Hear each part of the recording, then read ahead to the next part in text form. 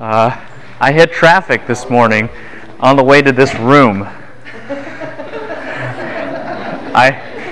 The way that happens is that students come up to ask me questions, and no, it's a joy. I mean, I don't care if you guys ask me questions on the way to class, but just realize, to be fair to everybody, that's oftentimes why I'm late, because, like, what, I feel like I'm walking the Via Dolorosa or something, and I got to make all these stops, It's like, hello, oh, okay, next, oh, okay, hello.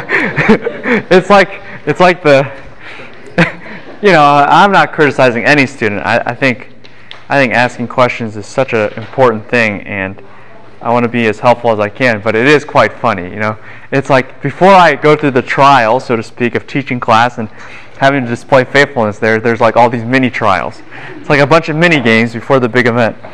So, and the total irony is that, their questions make my mind start to think about other things than class. And so I'm always nervous that in the middle of class I'm just going to start lecturing on something totally not about this class. Actually, though, one of the students asked about eschatology, which was definitely related to the Davidic covenant, but I didn't even have time to tell him about it because I was trying to get here. So, we're out of 2 Samuel 7. Took us a little bit, but it was good. And the strategy now, if you're wondering, is to get through chapter 8 today, and I think we might go faster than we think, and then 9 and the beginning of 10 on Thursday, and then we're going to take our time through the Bathsheba narrative, just because it is so jam-packed with things, and the Bathsheba narrative really is like the breaking of the covenant. There's breaches that occur even in what we will talk about today, and you've seen it throughout all of 2 Samuel up to this point, but it is shattered irreparably with the Bathsheba incident. And you guys know it's bad, but you have to really slow down and really start to see how terrible this is. And I'm not trying to say, hey, we're better than David, or I'm more spiritual than David. No, far be it from me. But David did sin, and we can't deny it. Just like when we sin, it is terrible too. And then from there, you can zoom through all the catastrophes that happen after that, and then see all that's going on and how it reverses everything that we have in the beginning of 2 Samuel. And then after that, we get to the epilogue, which then we can slow down and talk about, because it is highly theologically charged and synthetic, not fake, but a synthesis of everything that's happened in the book. So with that, let's begin with a word of prayer. Lord, thank you for your word and all that you are doing. And help us to make important connections and forge this link of the power of one man who wields the Davidic covenant and what that does for the nation of Israel, for himself, and for the world. And help us to see that ultimately applied to your Son, who does fulfill the Davidic covenant, and ascribe greater importance and greatness and supremacy to him because of what we learn now about what he will do. Encourage our hearts. Give us clarity and illumination. Thank you for this time. Thank you for these students, these fellow believers. And we just ask that there will be great edification now, joy as we study your word, and ultimately worship to the one who is our King, who went through the Davidic covenant suffering to get the Davidic covenant glory. May we just have full allegiance, body, soul, mind, spirit, all of our entire being to him. So make that happen at this time, O God, for the sake of you and your Son. In your name we pray. Amen.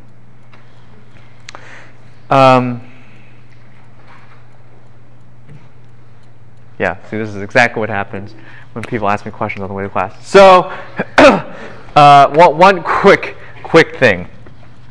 I mentioned it. I kind of mentioned it last time, and there a long time ago. Okay, it's not that long ago, but John MacArthur got in trouble It's true. He got arrested, but that was a long, long, long time ago. You guys know that, right? He got arrested. He has a criminal record. And that was because he preached at an African American church during the time of segregation, so they put him into prison. So he got in trouble, but it's not that.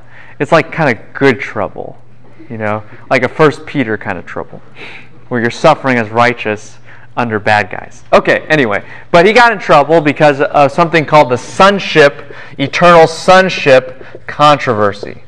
Okay, the eternal sonship controversy, and that was asking whether Jesus was always the Son, ontologically speaking, that is, in his being, or whether he became a son.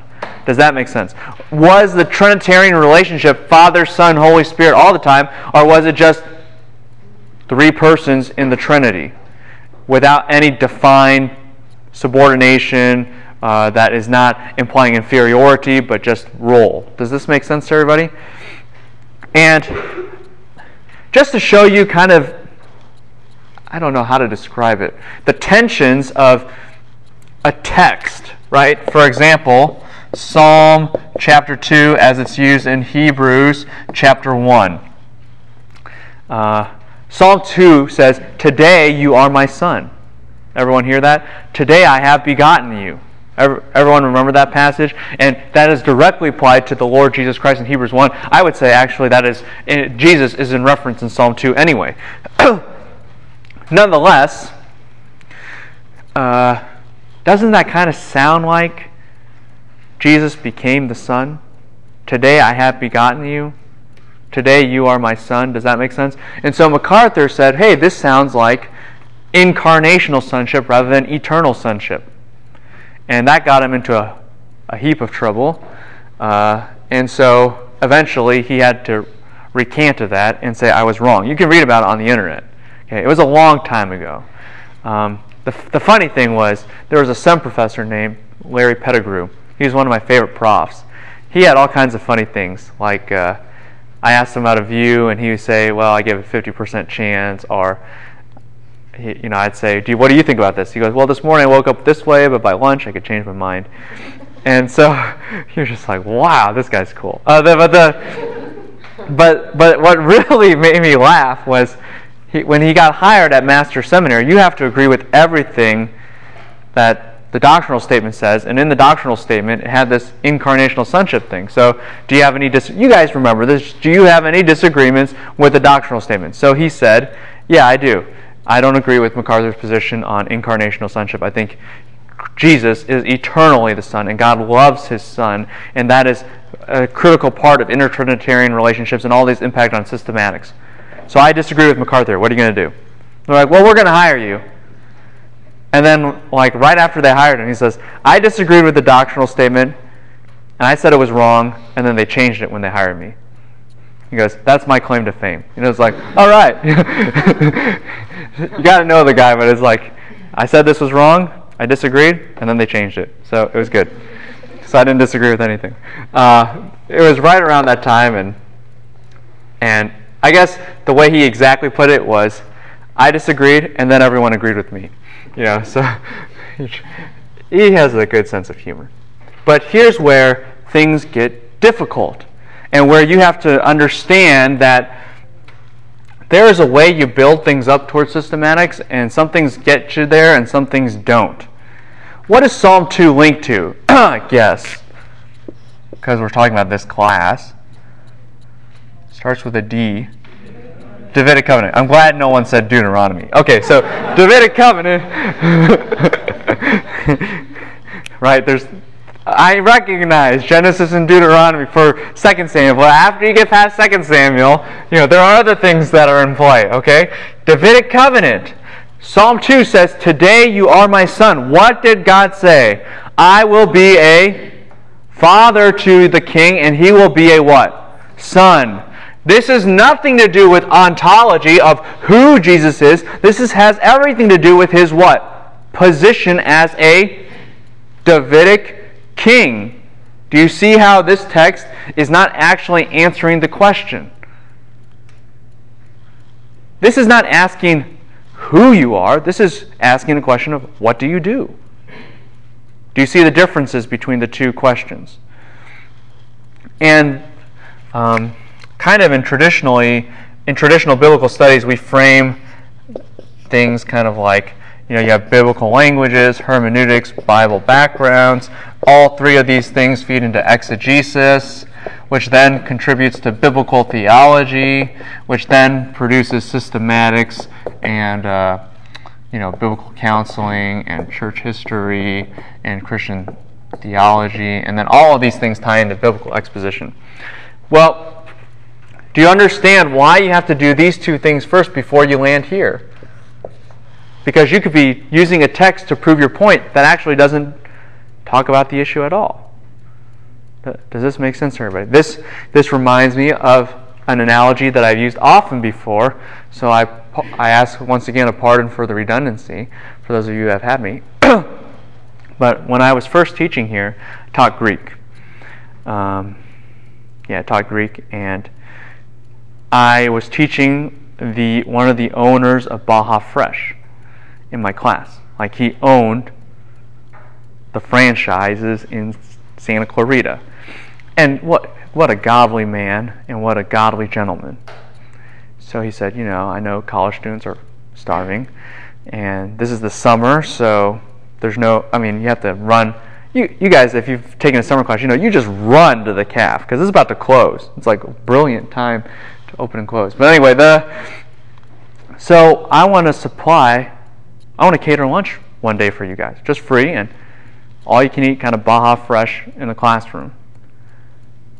And I was like, wow, that is so generous. Thank you so much. And this girl is there, and she doesn't know who this godly man is and what he does. And she says, well, I like Pizza Hut a lot. Can I get Pizza Hut? And I'm thinking, oh Lord, please, rapture, get me out, give me an exit now from the embarrassment and the shame. But he's, and this gentleman just so graciously said, I could try. I have some friends who own Pizza Hut, implied, and maybe we could try to get that for you too. But it's like, at the moment that he says, I can buy you Baja Fresh, the question you are not supposed to ask and the answer you are not supposed to expect is something about Pizza Hut. Here's a text. It has specific questions in exegesis and biblical theology. Don't take it a different direction. Does that make sense to everybody? So when we talk about Jesus the Son, there are two ways to take it. Both of them are true. Jesus has an eternal relationship with God. God loves His Son, and therefore there is subordination, loving subordination, not because of inferiority, but because of role. But there is also another aspect of sonship, which is kingship. When God declares, this is my Son, it will imply that this is the true King. Does that make sense? Yeah. So is there some things that, I guess with the whole sonship thing, if we look at a certain aspect of it, it can seem like it's talking about incarnational. Does that mean that we have to overlook that and say that that's not the purpose of the statement and find what it is talking about? Correct. You have to do that all the time. Most theological errors are derived from text misapplied, taken in a totally wrong direction. So you got to be very careful about that. The text is going this way, and you made it answer something this way. It kind of makes me laugh and chuckle a little bit, like tongues, for example. That's always been a hot, not always, but in recent times has been a hot theological issue. And the major place you get it from the discussion is in 1 Corinthians, where Paul is bashing the Corinthians for their total misapplication and use of tongues. So the only time you really see tongues in the New Testament totally explained is because it is used wrong. And people are like, oh, but the Corinthians did it. And I'm like, yes, that was the whole problem. And you're just, it's like, oh boy. And there's a lot to be learned from the text, but you can't miss how the direction of where it's going. Does that make sense to everybody? Be very careful about this kind of stuff. All right? Yeah. So can we even relate, like with the sonship, can we relate Psalm 2 because it talks about begetting him? Well, what does this mean with the relationship of king? Think of this. Okay, let's use a more relatable instance. David, Solomon. David is very sick, right, toward the end of his life, and he says, "This is my son. Today he has become the son." Well, was Solomon always David's son? Surely, right? It's not like, well, gee, David, I guess I didn't know you had this kid named Solomon. No, he was always the son. But today he has become what? My son, as in he has become me. He has become the king. David, our God, through the Davidic covenant, in Psalm 2 says, today, because of what the Messiah has done, he is my son. He is me. Like Father, like Son, the capital K-I-N-G has announced his what? Official lowercase K-I-N-G. Because the Father and the Son, they love each other, and they are in essence one. Right? Notice the analogy that our Lord gives later in Matthew after the triumphal entry in 21. Surely the vineyard owners will accept my son. And what do the vineyard owners think? If we kill the son, we own the property. Why do they think that? Because the Father and the Son are the same. It's an ancient Near Eastern, it's an ancient mindset. The Father and the Son are the same, in a sense, by position, by role. So if you kill the Son, you get the property. Why? Because it's like you kill the Father. Does that make sense to everybody? So you cannot confuse what this is talking about with something else that's talking about something different, apples and oranges. Does that make sense to everybody? I don't know why I went on that, but it was just bugging me. Oh, it's because a student had a question. But this is the importance of the Davidic covenant, because it orients how things work and what things are being talked about, what things aren't. Maybe it's just me where I grew up in the Midwest, but I feel like the Davidic covenant was never talked about at all and never shown the importance of it. And so I feel like these last few classes just seeing how so many scriptures are talking about the Davidic covenant and not like other things, like how poorly had pastors not talked about the Davidic covenant, and so then how many passages or thoughts have we misinterpreted and taken out of context because no one talks about the Davidic covenant? Is that too much? No, it's an important question, and you cannot be so hard. I can be hard on you guys for missing it because you're my class, and I expect you to know it. But you can't. I couldn't. I'm not going to go out and confront a pastor like, you loser, don't you understand the DC? 2 Samuel 7, 1 Corinthians 17, you're like, what's wrong with you? Or something. You're not going to say that, right? I grew up in the Midwest too, so maybe this is just a slam on the Midwest. But, Davidic covenant, I didn't even know what that thing was until, master's college, I knew about David, and I heard about the word covenant, but Davidic covenant, I never heard that combo. But it is. Is it taught a lot in seminaries? I don't know. Yeah, I think so. But you know what? It's just you got to be kind of fair to the system, okay? And this is what we're trying to change here. Is in seminary you're supposed to learn everything. You're supposed to learn biblical languages, hermeneutics, all the Bible background of every single book of the Bible, how to do exegesis, how to do biblical theology, preach, counsel, have church history in 3 years. And that's just ridiculous. That's not even. That's unless you're a super genius, you're not going to get it all. Your brain is going to be on graduation, not on this. So, your brain, and most seminarians, they're just trying to survive. Like, I'm starving and having to learn about all this and having to provide for a family and knowing that after all this, somehow I'm going to have to put this together and find a church. It's like, oh. And so to be fair, it's just not fair to make everyone learn this. This is like me trying to make you learn everything from elementary addition all the way through calculus in 3 years. Even the United States of America understands that takes maybe 12 years. Like kindergarten to high school. It's like, but we don't do that at the Master's Seminary or at any seminary in the entire world.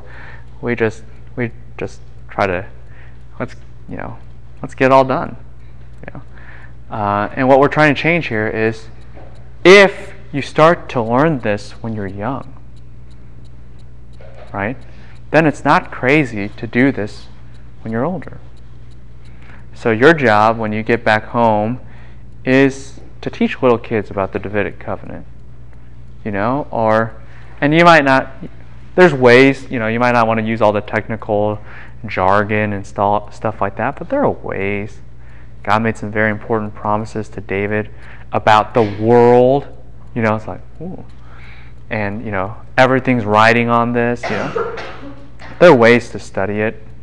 And really, from personal experience, and I speak a little anecdotally here, but I think I have some biblical grounds for it. Children, particularly high school, junior high people, they love this stuff. They're tired of you telling them, well, you got to obey your mom and dad, don't do drugs, don't drink alcohol, don't dance at school, be nice to people. Those are all true things. And I'm not knocking on youth pastors who say that, because I understand the politics and everything. But you want to really challenge somebody? Go in and say, guess what? God only died for the elect. Oh. That might stir some conversation, right? That they've never thought of before. Even if you are a 4-point Calvinist, just say the 5-point position, just to stir something up, and they start to think, whoa, the Bible is big, because it has thoughts that go beyond my thoughts.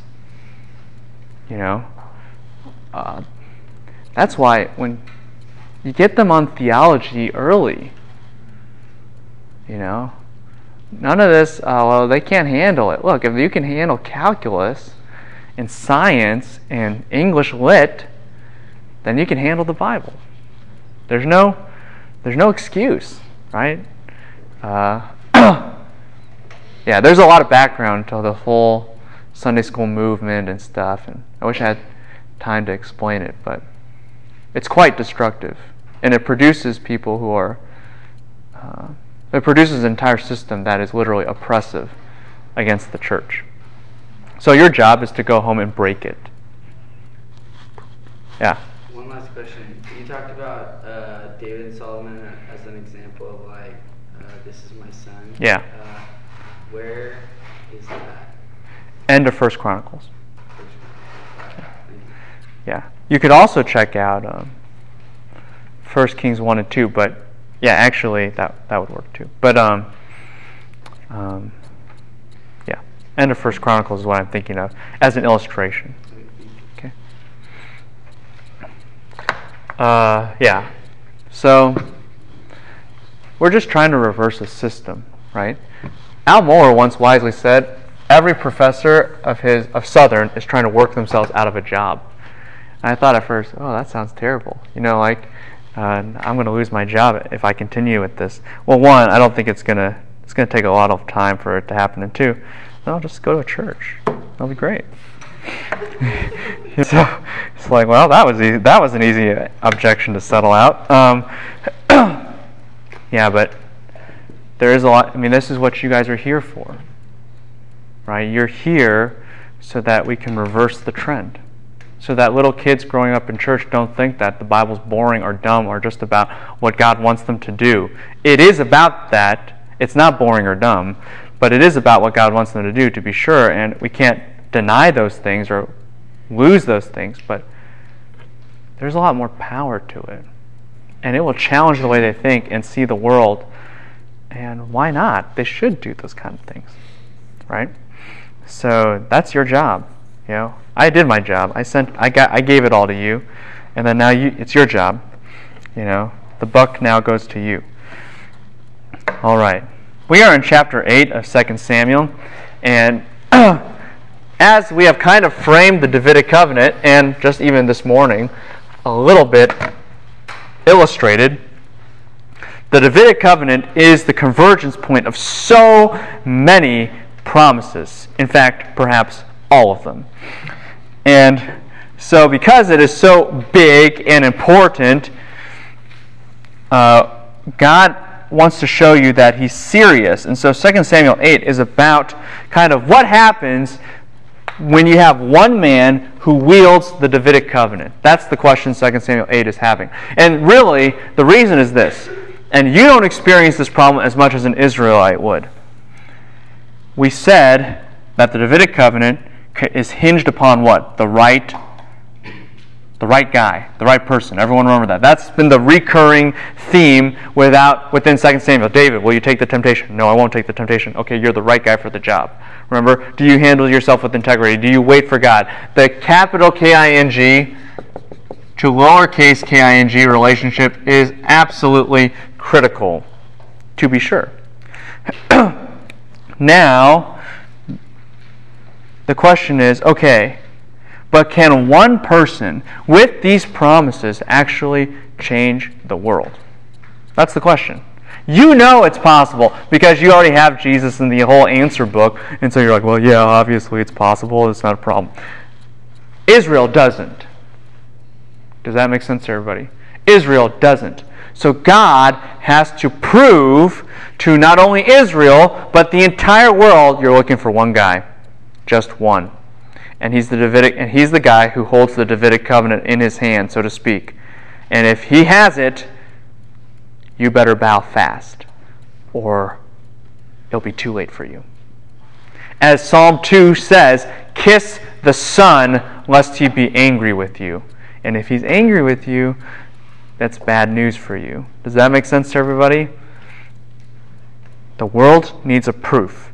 They need a demonstration of power that will do this. And that is what 2 Samuel 8 is trying to describe. When you've got the right person, and he's got the Davidic covenant, so to speak, the sword in his hand, what can he do? What can he do? Well, let's find out, shall we? Now, after this, verse 1, the words after this actually indicate everything that I just said. After this, in Hebrew, is a critical phrase. A critical phrase in 2 Samuel. I even said it in my opening lecture, okay, not my opening, like my fourth lecture in 2 Samuel 1. Because after this is a way for the author of 2 Samuel to communicate, hey look, I just talked about the Davidic covenant. After this, let me show you its effects. By the way, do you know when the next after this is going to occur? Anyone know? Chapter 10. Not right before David and Bathsheba. Not like at that incident in and of itself. At the opening scene of when things start to go wrong, when David stops acting like a king in chapter 10 with his interactions with Nahash. Okay? That's going to be very important because you think David and Bathsheba happens when? When David and Bathsheba happens. It happens when? Chapter 10. Way before. That's what the text is trying to indicate to you. Let me put it this way. If chapter 8 and 9 are talking about the good things, what do you think chapter 10 and following are talking about? The bad things. So when does it start to get bad? In chapter 10, not in chapter 11. Do you see that? That's going to be critical for you to understand, to tie some things together about David, Bathsheba, Joab, the whole bit. But these are the good things. Let's not get too pessimistic yet, because this is supposed to be good and happy. It came about after this. This is the good things. What can a person do, one man do, with the Davidic covenant? What can this guy, what is he capable of? Okay? Well, the first thing he does, this is David, is he what? Who does he first hit? The Philistines. Philistines control the coastal plain region right around here. Philistines. What does he do with the Philistines? He strikes them and he subdues them. Literally, he humbles them. This is complete subjection. And then actually, it says in your NAS text, David took back the chief city from the hands of the Philistines. Yes? The literal wording is, anyone got an ESV with them? Yeah, read it. What does it say? After this, David defeated the Philistines and subdued them, and David took Metheg-ammah out of the hand of the Philistines. Yeah, Metheg-ammah. You're like, what does that mean? The bridle of the forearm. The bridle of the forearm from the Philistines. And there are a variety of views about this name. It could be a weird idiom for chief city, bridle of the forearm, or it could be a real place. But the problem is, we know the cities of the Philistines. They are enumerated for us. And they don't include Metheg-ammah. Okay? It's like Gath and Gaza and Ashkelon and Ashdod and Ekron. A-A-G-G-E. Age. If you want to remember how it like flows. You know, if you go to IBEX. When you go to IBEX. You should go to IBEX. So, you can memorize the 5 cities of the Philistines in such a manner. Here's the dilemma. What does this word mean? It could be a city that we don't know of. It could be talking about the chief city. It could be a way of saying chief city, which could be actually Gath. Or, what is a bridle of a forearm? What does a bridle do? This is not a trick question. Just say it. Controls. Yeah, a bridle controls, right? That's like the horse's mouth, right? You put a bridle on and you can steer the horse. Okay, what's the forearm in biblical imagery? He uses a different word, but the same picture of an outstretched arm. What does that mean? Power. Yeah, power. The ability to have government. So a bridle of the forearm would mean what? That David controls what? All the power. And that could be because he took over their capital. That could be true. But what is the text here emphasizing? David now rules over who? The Philistines. David rules over the Philistines. Okay, he controls everything they do. In other words, the Philistines are a nation, but they're a what kind of nation? Puppet nation. They're a puppet nation. Who's calling all the shots? David. What does this fulfill in the Davidic covenant? Or related covenants?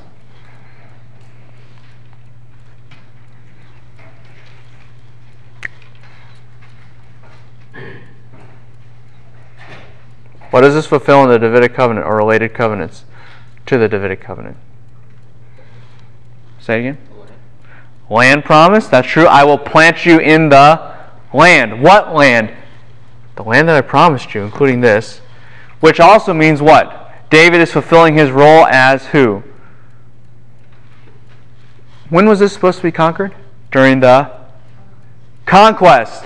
And remember what we said? Why was it so significant that David took over Jerusalem? Because that proved that he could actually accomplish what? What the conquest didn't. He's the new Joshua. So, that's good. David fulfills also what Saul could not. Who did Saul always fight? Philistines. Now David what? Has dominion. One man with the Davidic covenant can start to fulfill and undo all the history that has happened before. You know this, and it's important for the Israelites to know this because of the fact that the Philistines were the most immediate enemy. But it keeps going from there. He defeats, who's the next person he defeats? Moab. Moab Moab, Ammon, and Edom kind of like go down this way, and Moab is kind of like right around here.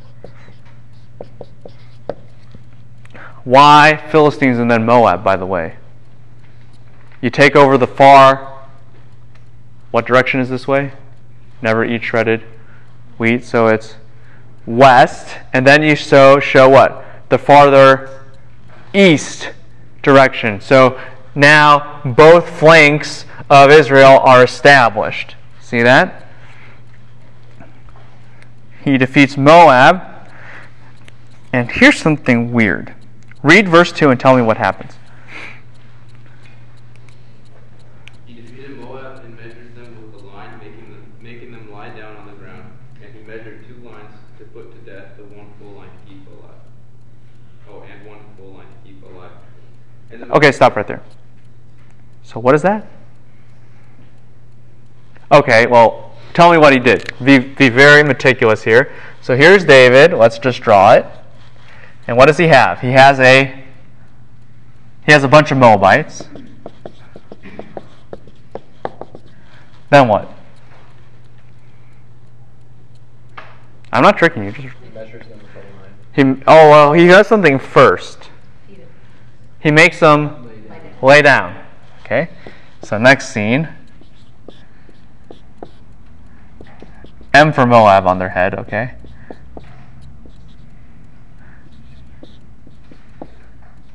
And then he measures them with a what? A line. Okay, here's David. And he has a measuring tape.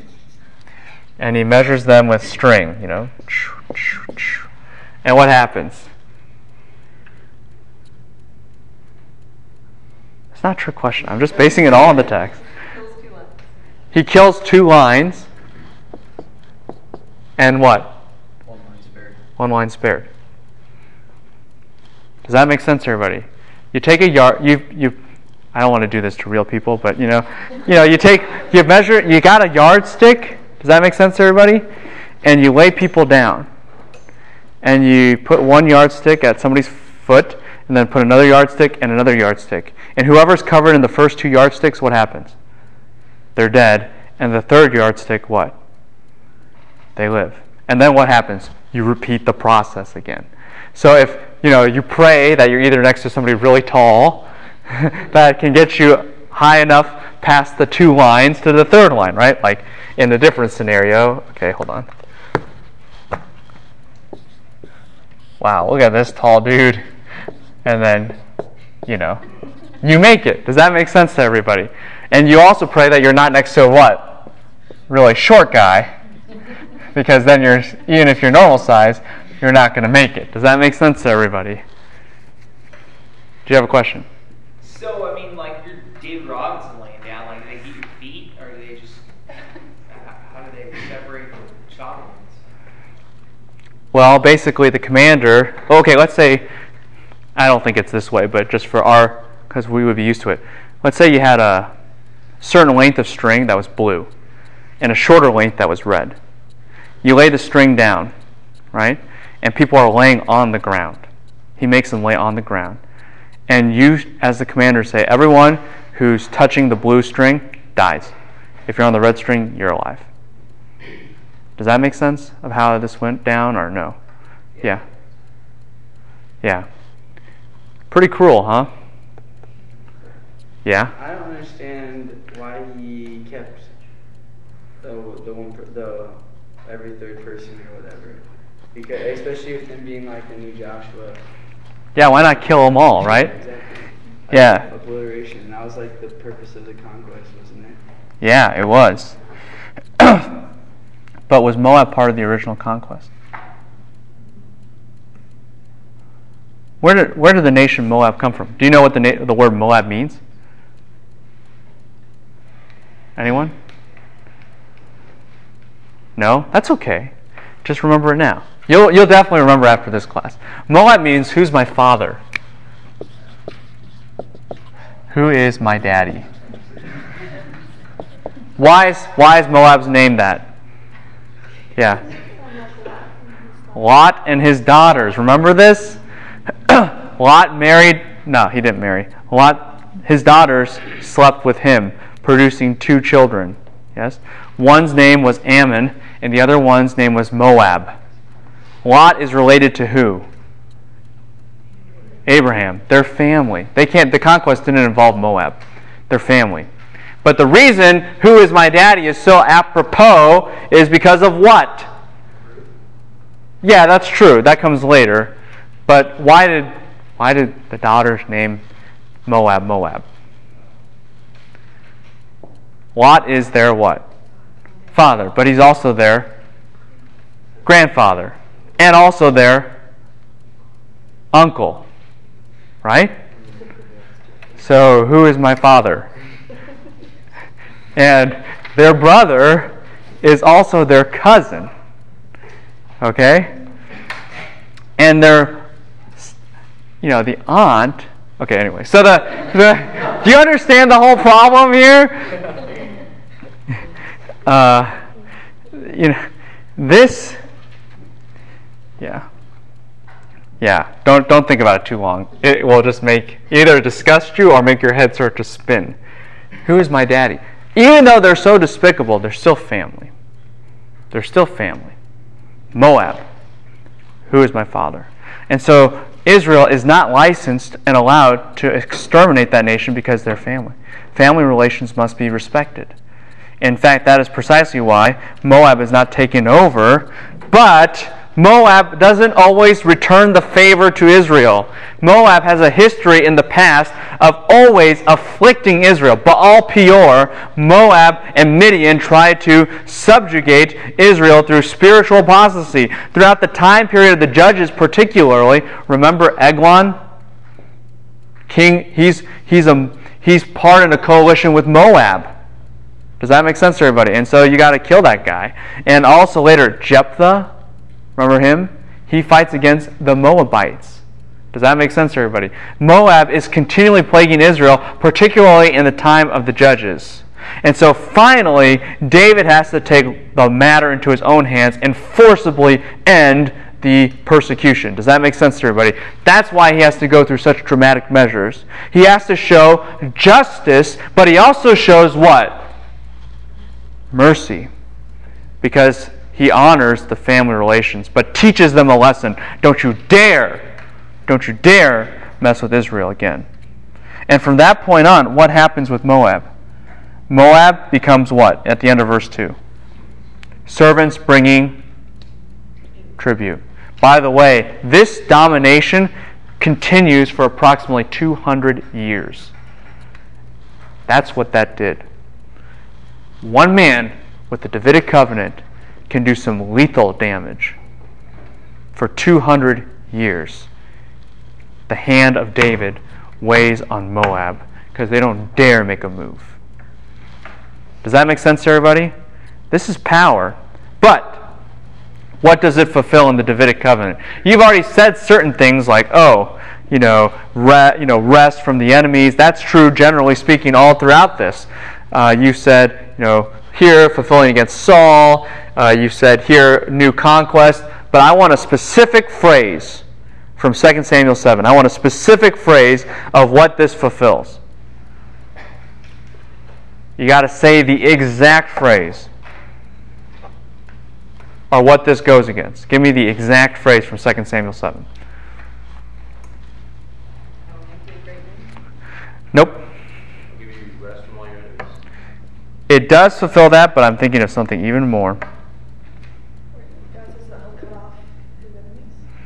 That's true, but I'm looking for something more. Wait, what? The appointed place. That's true, and that's what God is doing here. I have no disagreements. That is all in play. But there's a specific phrase. That's true too, but it's not the specific phrase. Be careful, you're going to start reading me the entire text of 2 Samuel 7, and hopefully you'll get it by that. But yes. It will not be like the time I appointed the judges. Remember, what did I just say that happened with Moab all the time? When did they plague Israel the most? During the time period of the judges. God says, it's over. Right? And what's the power of one man with the Davidic covenant? He puts an end to the oppression like the judges for a period of 200 years. Not permanently, but 200 years. Does that make sense to everybody? What is the Davidic covenant promise, though? It will be ended what? Permanently. Does that make sense? But we already know, kind of, David's not the right guy for the job. We already know, kind of, that he's waiting for somebody else anyways, because God, even in the Davidic covenant, says so. So 2 Samuel 8 is a proof. Can one man with the Davidic covenant really make such a great difference? Yes. 200 years worth of difference. Okay. Verse 3. The next guy, Zobah. Where is Zobah? Zobah is somewhere in Galilee, probably 20 miles north of the Sea of Galilee, actually. And Zobah has connections. Zobah is kind of like JFK airport, not the person, okay? Or LAX. There we go. I can't confuse that. When you want to fly to Asia, for some weird reason, you will have to fly through San Francisco or LAX. It's just the way it works. They're the exit point from America to the other side of the world. Does that make sense? Same thing with JFK. If you are in that whole area, JFK, Newark, things like that, if you're flying through Continental, you're going to fly through those airports to get to Israel or to Europe. Does that make sense to everybody? That's just the way it is. Zobah is a region which exits you into the region of Mesopotamia. That's the major trade point. Does that make sense to everybody? So, David fights against the king of Zobah, and he goes to restore his rule where? At the river. The river is a reference to what river? Anyone know? That would be a good guess. But the problem is Zobah is above the Jordan River. So it's like, why would you fight all the way up here to establish something all the way down here? Euphrates.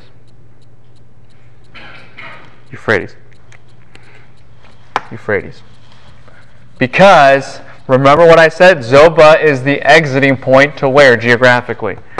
Mesopotamia. David was in a bid to extend his dominion all the way to the Euphrates. Fulfillment of what? And I want a passage.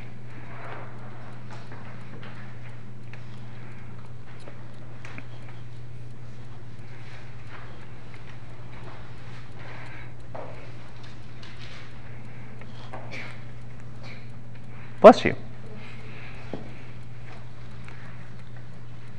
Text. Fulfillment of what? And what passage?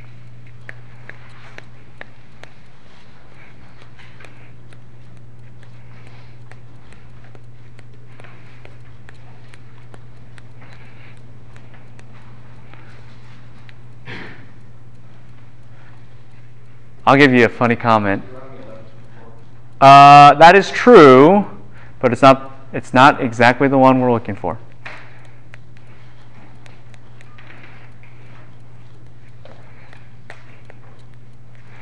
You know, we were giving ideas on how to improve the Bible major senior.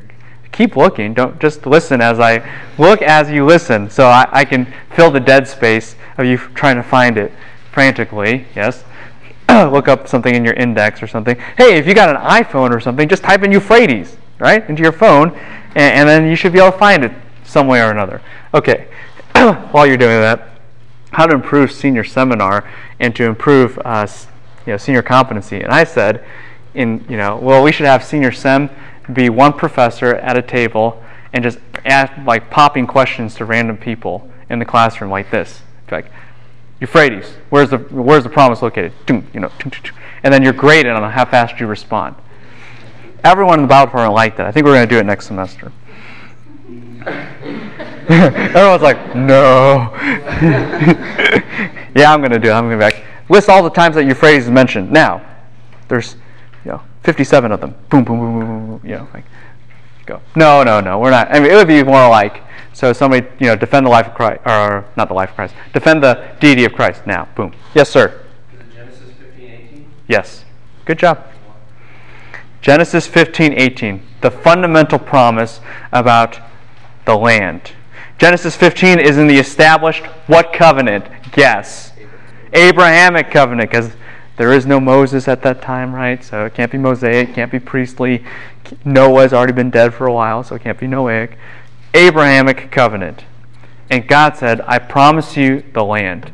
What kind of land? To the Euphrates. Remember what I said? The Davidic covenant, every promise goes where? Into it. Every promise converges there. Does that make sense to everybody? And God was serious when he said that. What can one man do with the Davidic covenant? He can fulfill all covenants. Specifically, he can extend his reign to where God wanted him to go, to the Euphrates. Does that make sense to everybody? Genesis 15:18. Do not forget that. He extends his lordship out to that region. In the meantime, as he's doing this massive campaign, David captures 1,700 horsemen, 20,000 foot soldiers. Now, and he hamstrings chariot horses and such. Well, what passage? I can't believe this. What passage? Deuteronomy. Bells should be going. The 1 a.m. rule should be resounding. 3 G's, which are? Yeah. Good. Whoa. Guys. When you read a passage like this, these kind of things have to be running through your head. Okay? You can't just be like, whoa, that sounds really nice. Look, he's killed like 1,700 horsemen. Whoa, God is powerful. Amen, he is. But if you don't pick up David hamstrung the chariot horses, law of the king. And that just bursts through your brain, then I really will go to your dorm room and wake you up at 1 a.m. and do that until you start making these connections. Was right again, David is a king, and he is under the capital King, so he hamstrings the horses. Is that good or bad? Good. Why? Because you cannot depend on gold, you cannot depend on foreign alliances described through women, and you definitely cannot depend on horses to save you. You have to depend on who? The capital King. That is Deuteronomic. It is foundational to the entire equation. And David here acts like a king. But what? What happens? He reserves enough of them for what? 100 chariots. Good or bad? Bad. And right at this moment, you're saying, "Oh, look at what one person can do with the Davidic covenant in hand." This person will not hold that covenant for very long. He's not the one. Does that make sense, everybody? He's not the one. He failed. F. I probably would have done worse. That's not my point. But my point is, he did fail. He's not the right guy. Do you see how 2 Samuel always is just like cutting David a little bit? He is a good guy, but he's not the one. He's not the one. He's not the one. Over and over. Even when it's supposed to be a good moment, right? 8 and 9 are supposed to be good. 10 and following are supposed to be bad. But even in the good, he's not all the way up there. He is not all the way up there.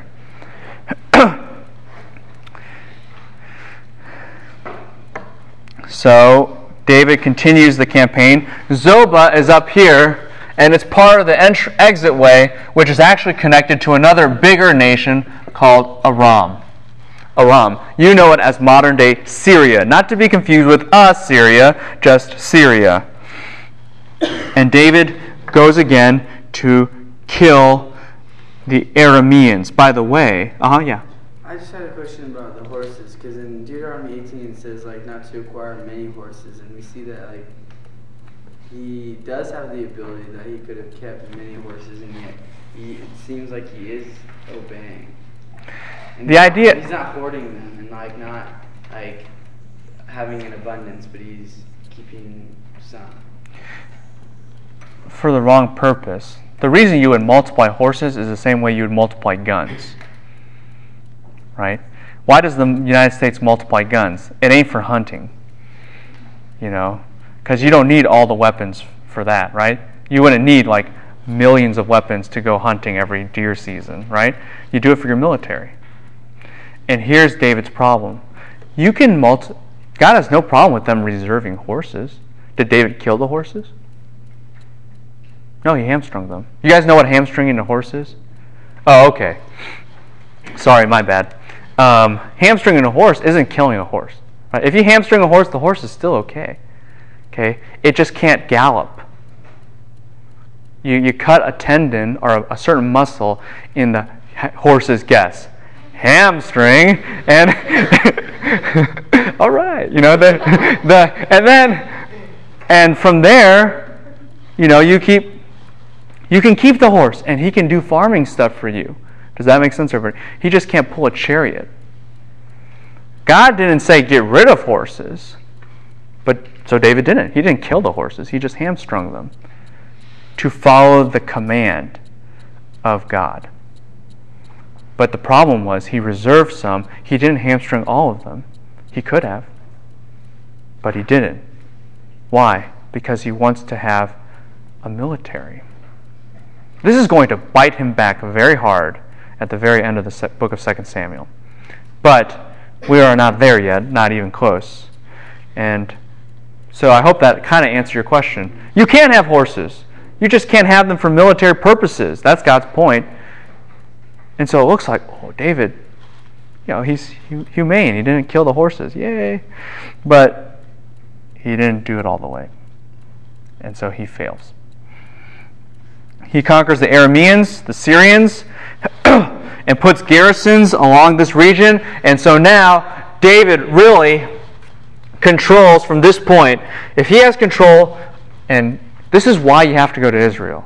Okay, I just really say this in all sincerity and seriousness. You just have to go because you're not going to really, unless you're really good with maps and military stuff, and maybe some of you are, you're just not going to be able to grapple with this as fresh unless you're in the land. Does that make sense? If you control this region, and you control this region, and you control this region, not only are you controlling regions, you're controlling routes, which are as important as regions. Okay? If you control the routes, that means you control where all the money flows. If the reason David has garrisons in Aram is because now he can control the entire land in between everywhere, that means he has the kingdom. That means he has all the money. Why did Solomon get so much cash? Why did he get so rich? It wasn't because he was really good with trade. It was because he put a tariff along the entire region. So if you want to travel along the toll road, that's 1 million, that's 10% of your trade, please. And guess what the problem is? You have to travel along here. So every day, people come through 10%, 10%, 10%. Well, that accumulates quite a bit, doesn't it now? That would be like if Hotchkiss controlled the entire line all the way to the calf from Hotchkiss. Okay? And they just had people stationed there, and if you wanted to walk around the road, I'll need to take 10 flex bucks from you every time you pass. Because that ain't just going to the calf, right? That means that's on your way back up to the dorm. Does that make sense? Unless you want to walk along the hill of death, or something like that. Or if you want to get to the library, or if Joe Keller needs to see you, and so you need to go to King Hall, that's 10 flex bucks. Both ways. Do you see how that could end up with a lot of cash for Hotchkiss? Yes, precisely. Actually, the best dorm to use for this example would be C-Dub because they control the entire line, right? So it's like, you want to go to the parking lot? Okay, that's $10. You want to get out of the parking lot? That's $10. Do you see how this would add up really big? And do you see how by doing that, you would control the entire campus? Do you see that? That's what David did. One man with the Davidic covenant can control the trade of the world. That's why God had to give him this land, so that it had the potential for that usage. And if you have the Davidic covenant, you can be the man to do that. Yes, sir? Jumping back a second. Yeah. Did God put this tactic in David's heart, or was it a common way of punishment in that day? It was we don't know if God put the tactic in David's heart, because the text doesn't tell us. But it was a common way to do it in that day. You two, not you. You three, not you. Does that make sense? It was a common... David was going through with an aggressive practice of the day. Yeah. But it's interesting that you asked that, because what we will see in verse 6, David has it, they're bringing tribute to him too, and look at what the text says at the end of verse 6. Why could this all work? Because what? God gave him victory. What does the text say? I agree with you. Just read the text. Yeah, but next phrase. The Lord helped David wherever he went. Yeah, the Lord helped David wherever he went. Do you see that? The word for helped is not the normal Hebrew word for helped. It's the word for save. God saved David. So victory should be used. Yeah, God granted him victory. That's okay. But the idea is this. Sometimes David did something what? Dumb. But it doesn't matter if David did something dumb. He's the man with the Davidic covenant. It's like the invincibility mode in a video game. It doesn't matter, okay, look, you show up with a pistol with all these zombies or something. It doesn't matter if you're just totally unarmed. If you're invulnerable to their attack, you just keep shooting them until they die, right? That's what a lot of teenage boys do, I think. So anyway, but do you understand the point? It doesn't matter what David does. He could just run up there by himself and be like, I'll take you all on. And everyone's like, that's crazy. God will save him. God, you can't touch him. He's the man with the what? Davidic covenant. Can one man make such a difference? Yes, because when he wields the Davidic covenant correctly with positive blessing, God will always deliver him. By the way, this is reiterated in Psalm 91. Psalm 91. Okay? Psalm 90 is written by Moses, but Psalm 91 is written by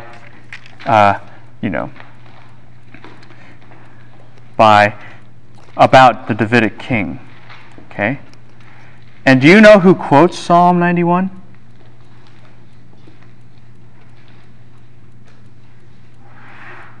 Do you know who quotes Psalm 91? And in what context? Anyone know? Glance through it and it might ring a bell. And who quotes it?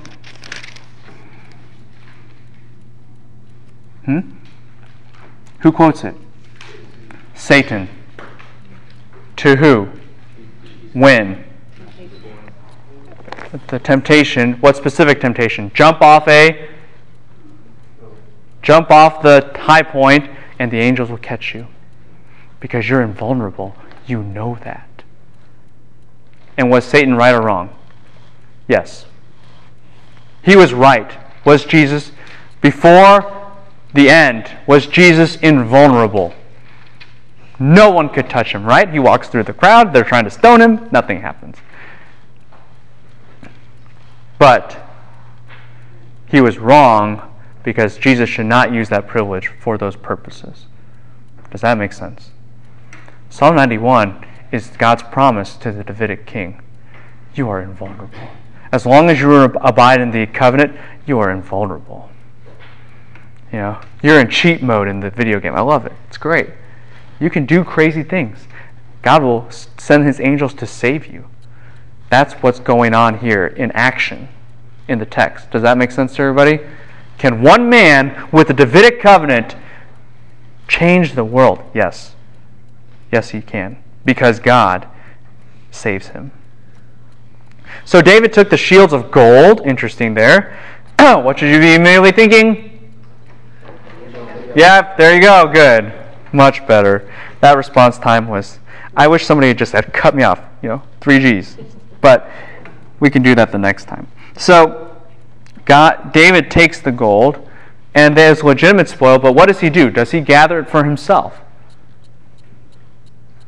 What does the text say? He brings it where? To Jerusalem. Probably not for himself, probably to dedicate it to the Lord. Probably to dedicate it to the Lord. Okay? As it will be later said in verse 9 and 10. Okay? In doing this, David begins to show that he is allowing the nation, he is bringing the nations and their riches to who? To worship the Lord. Part of an essential Davidic characteristic. This will be expanded in verses 9 and 10. Key word in 9 and particularly 10. Key word in 10. Key word in 10, and what does it link to? Bless. Very good. And it links to? Abrahamic specifically? No. This time, no, sorry. 2 passages I'll accept. Particularly the latter one. In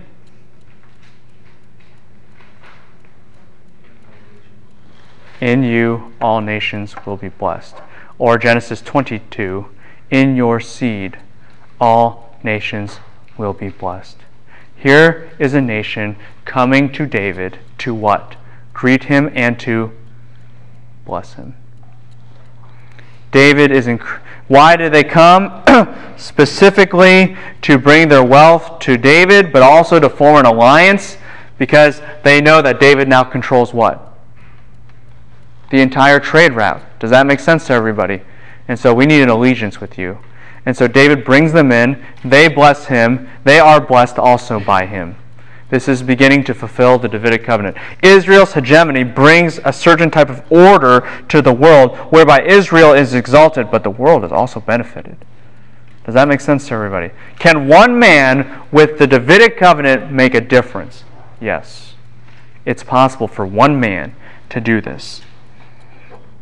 That is exactly why Joram brought with him silver, gold, and bronze.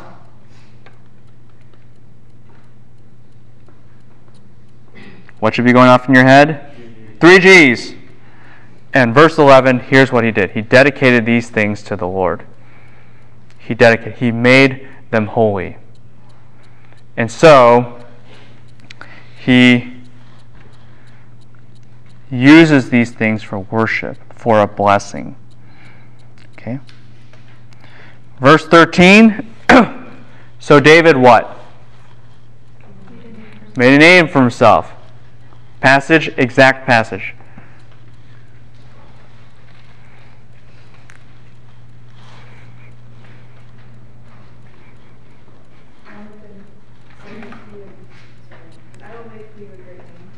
I will make you a great name, greater than any of the greatest men in the earth. 2 Samuel 7, yes? Fulfilled. God is serious about this. And we start to see, in fact, I don't even have time to totally show you this, but, well, a little bit. Okay. Tell me the order of 2 Samuel 7. Tell me exactly the outline of how it goes, based upon the I will statements. Okay? Before verse 11. Okay? So starting with verse 9, at the very end of it, what do you have? I will make you what? A great name. So, great name. Then what's the next I will? Point a place. Then what's the next one? Rest from all your enemies. Then what? House. Okay, stop right there. David prays at the end of chapter 7, give us the house. So God says, okay. 8. What does God do through David? You already said it. He gives them what from their enemies? Rest. Because that's what he's been doing. That's why you take out Moab, Philistia, Zobah, Aram. Everyone with me on that. So that's a check. And when he does that, what happens? He establishes a place. That's what I exactly talked about with what? All the trade routes and the flow and the dominion all the way to the Euphrates, and that actually connects to the Abrahamic covenant. Everyone remember this? So then what does God do in the last verse that we just discussed? He gives him a great name. Check, check, check. All in backwards order. Why? Because the great name is defined by the rest. Do you see that? So he just goes in backwards order. And if you're really paying attention, if you go forward, then you go backward. What is that? Chiasm. See?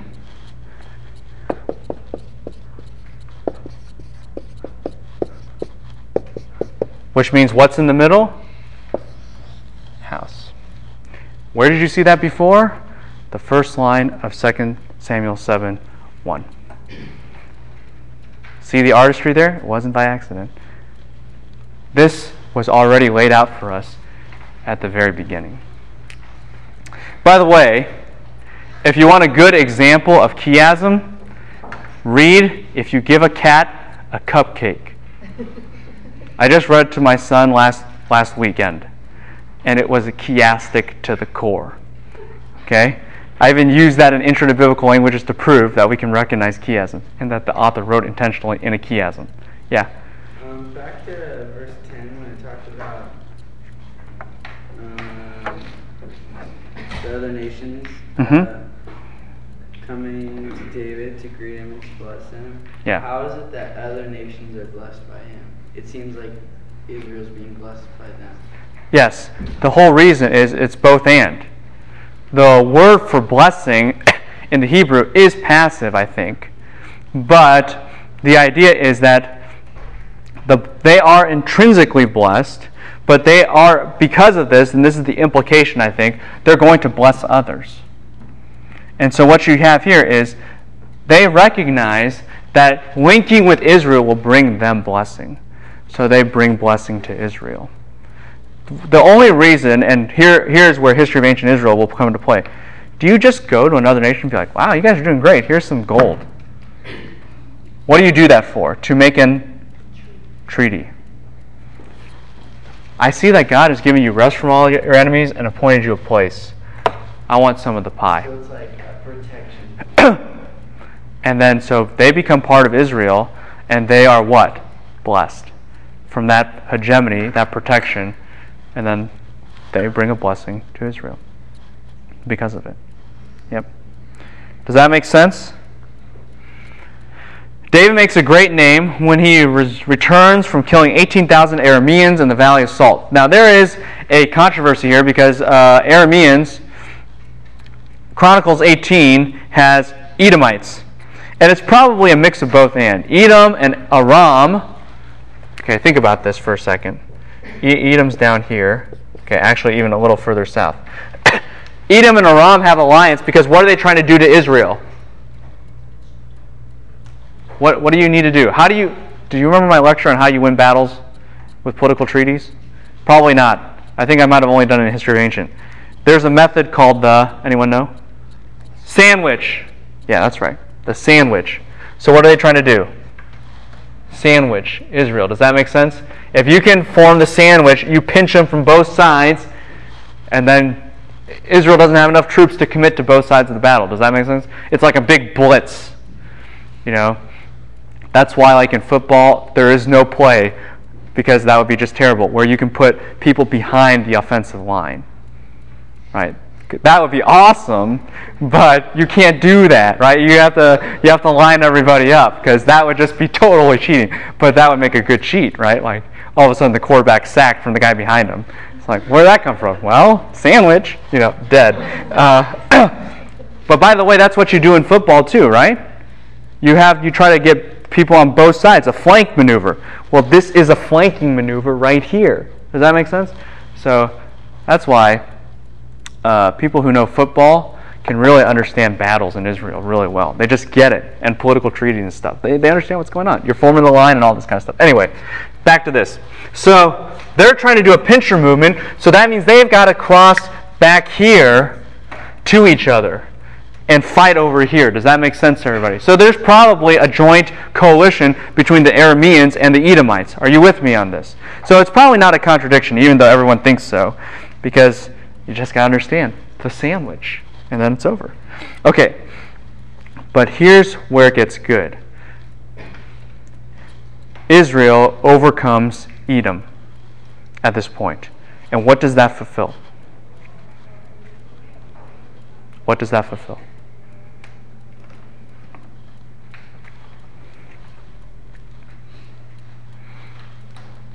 What does that fulfill?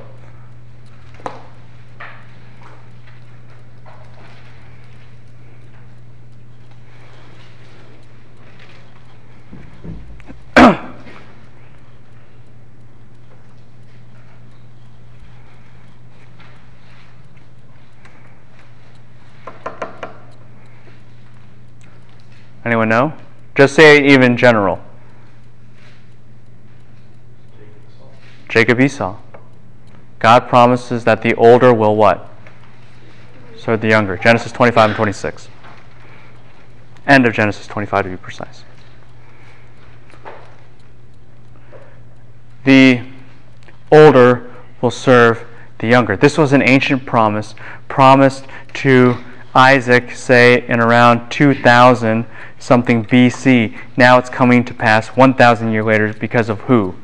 The man with the Davidic covenant. Remember how I said every promise is kind of rolled into the Davidic covenant? We're not kidding. We are not kidding. Even promises that don't even look like they're related to the Davidic covenant promise, like Jacob versus Esau promise, they're in it. Right? The whole point of this section, if you can see, can one man with the Davidic covenant fulfill all of God's promises and do everything that God has said for the world and for history and the culmination of all the two? Yes, he can. One man can. Okay? But this man doesn't do so perfectly. Does that make sense to everybody? This man does not do so perfectly. But the point is, when the true king comes, who has the Davidic covenant in his hand, he will do it what? Perfectly. See, for us, we always know, oh, Jesus is the hero, Jesus is the Savior of the world. You just don't understand how much he's going to do until you put hands and feet on it like this. Does that make sense to everybody? It's like conquer this nation and that nation and establish this route and this place and this kind of rest and this kind of thing for the whole world. Jesus is that kind of king. Okay? That's why we worship him. When we say he's the King of Kings, we really do mean that. Okay, we really do. So in this way, David reigned over all Israel and ministered justice and righteousness. Verses 16 through 18, we don't have much time to cover it, but just note this, two things. First, this is an extension of David's real rule, positive rule with the Davidic covenant. Okay? That's what you have to understand. This is, the fact that he has this organization with Joab and Jehoshaphat and all these other different individuals is a demonstration he does have reign over his kingdom. That cabinet demonstrates his sovereignty. Does that make sense to everybody? Just the picture is, here's King David in all his royal regalia and splendor, and here are his administrators right behind him, and you just look at them and you just say, they are in power. They are in charge. That's the first thing. The second thing is this. You will need to hold this in tension with something with later, so you have to remember this. It may take all semester to get there. You need to remember this for the rest of the semester in the back of your mind. Okay? Good. Have a good day.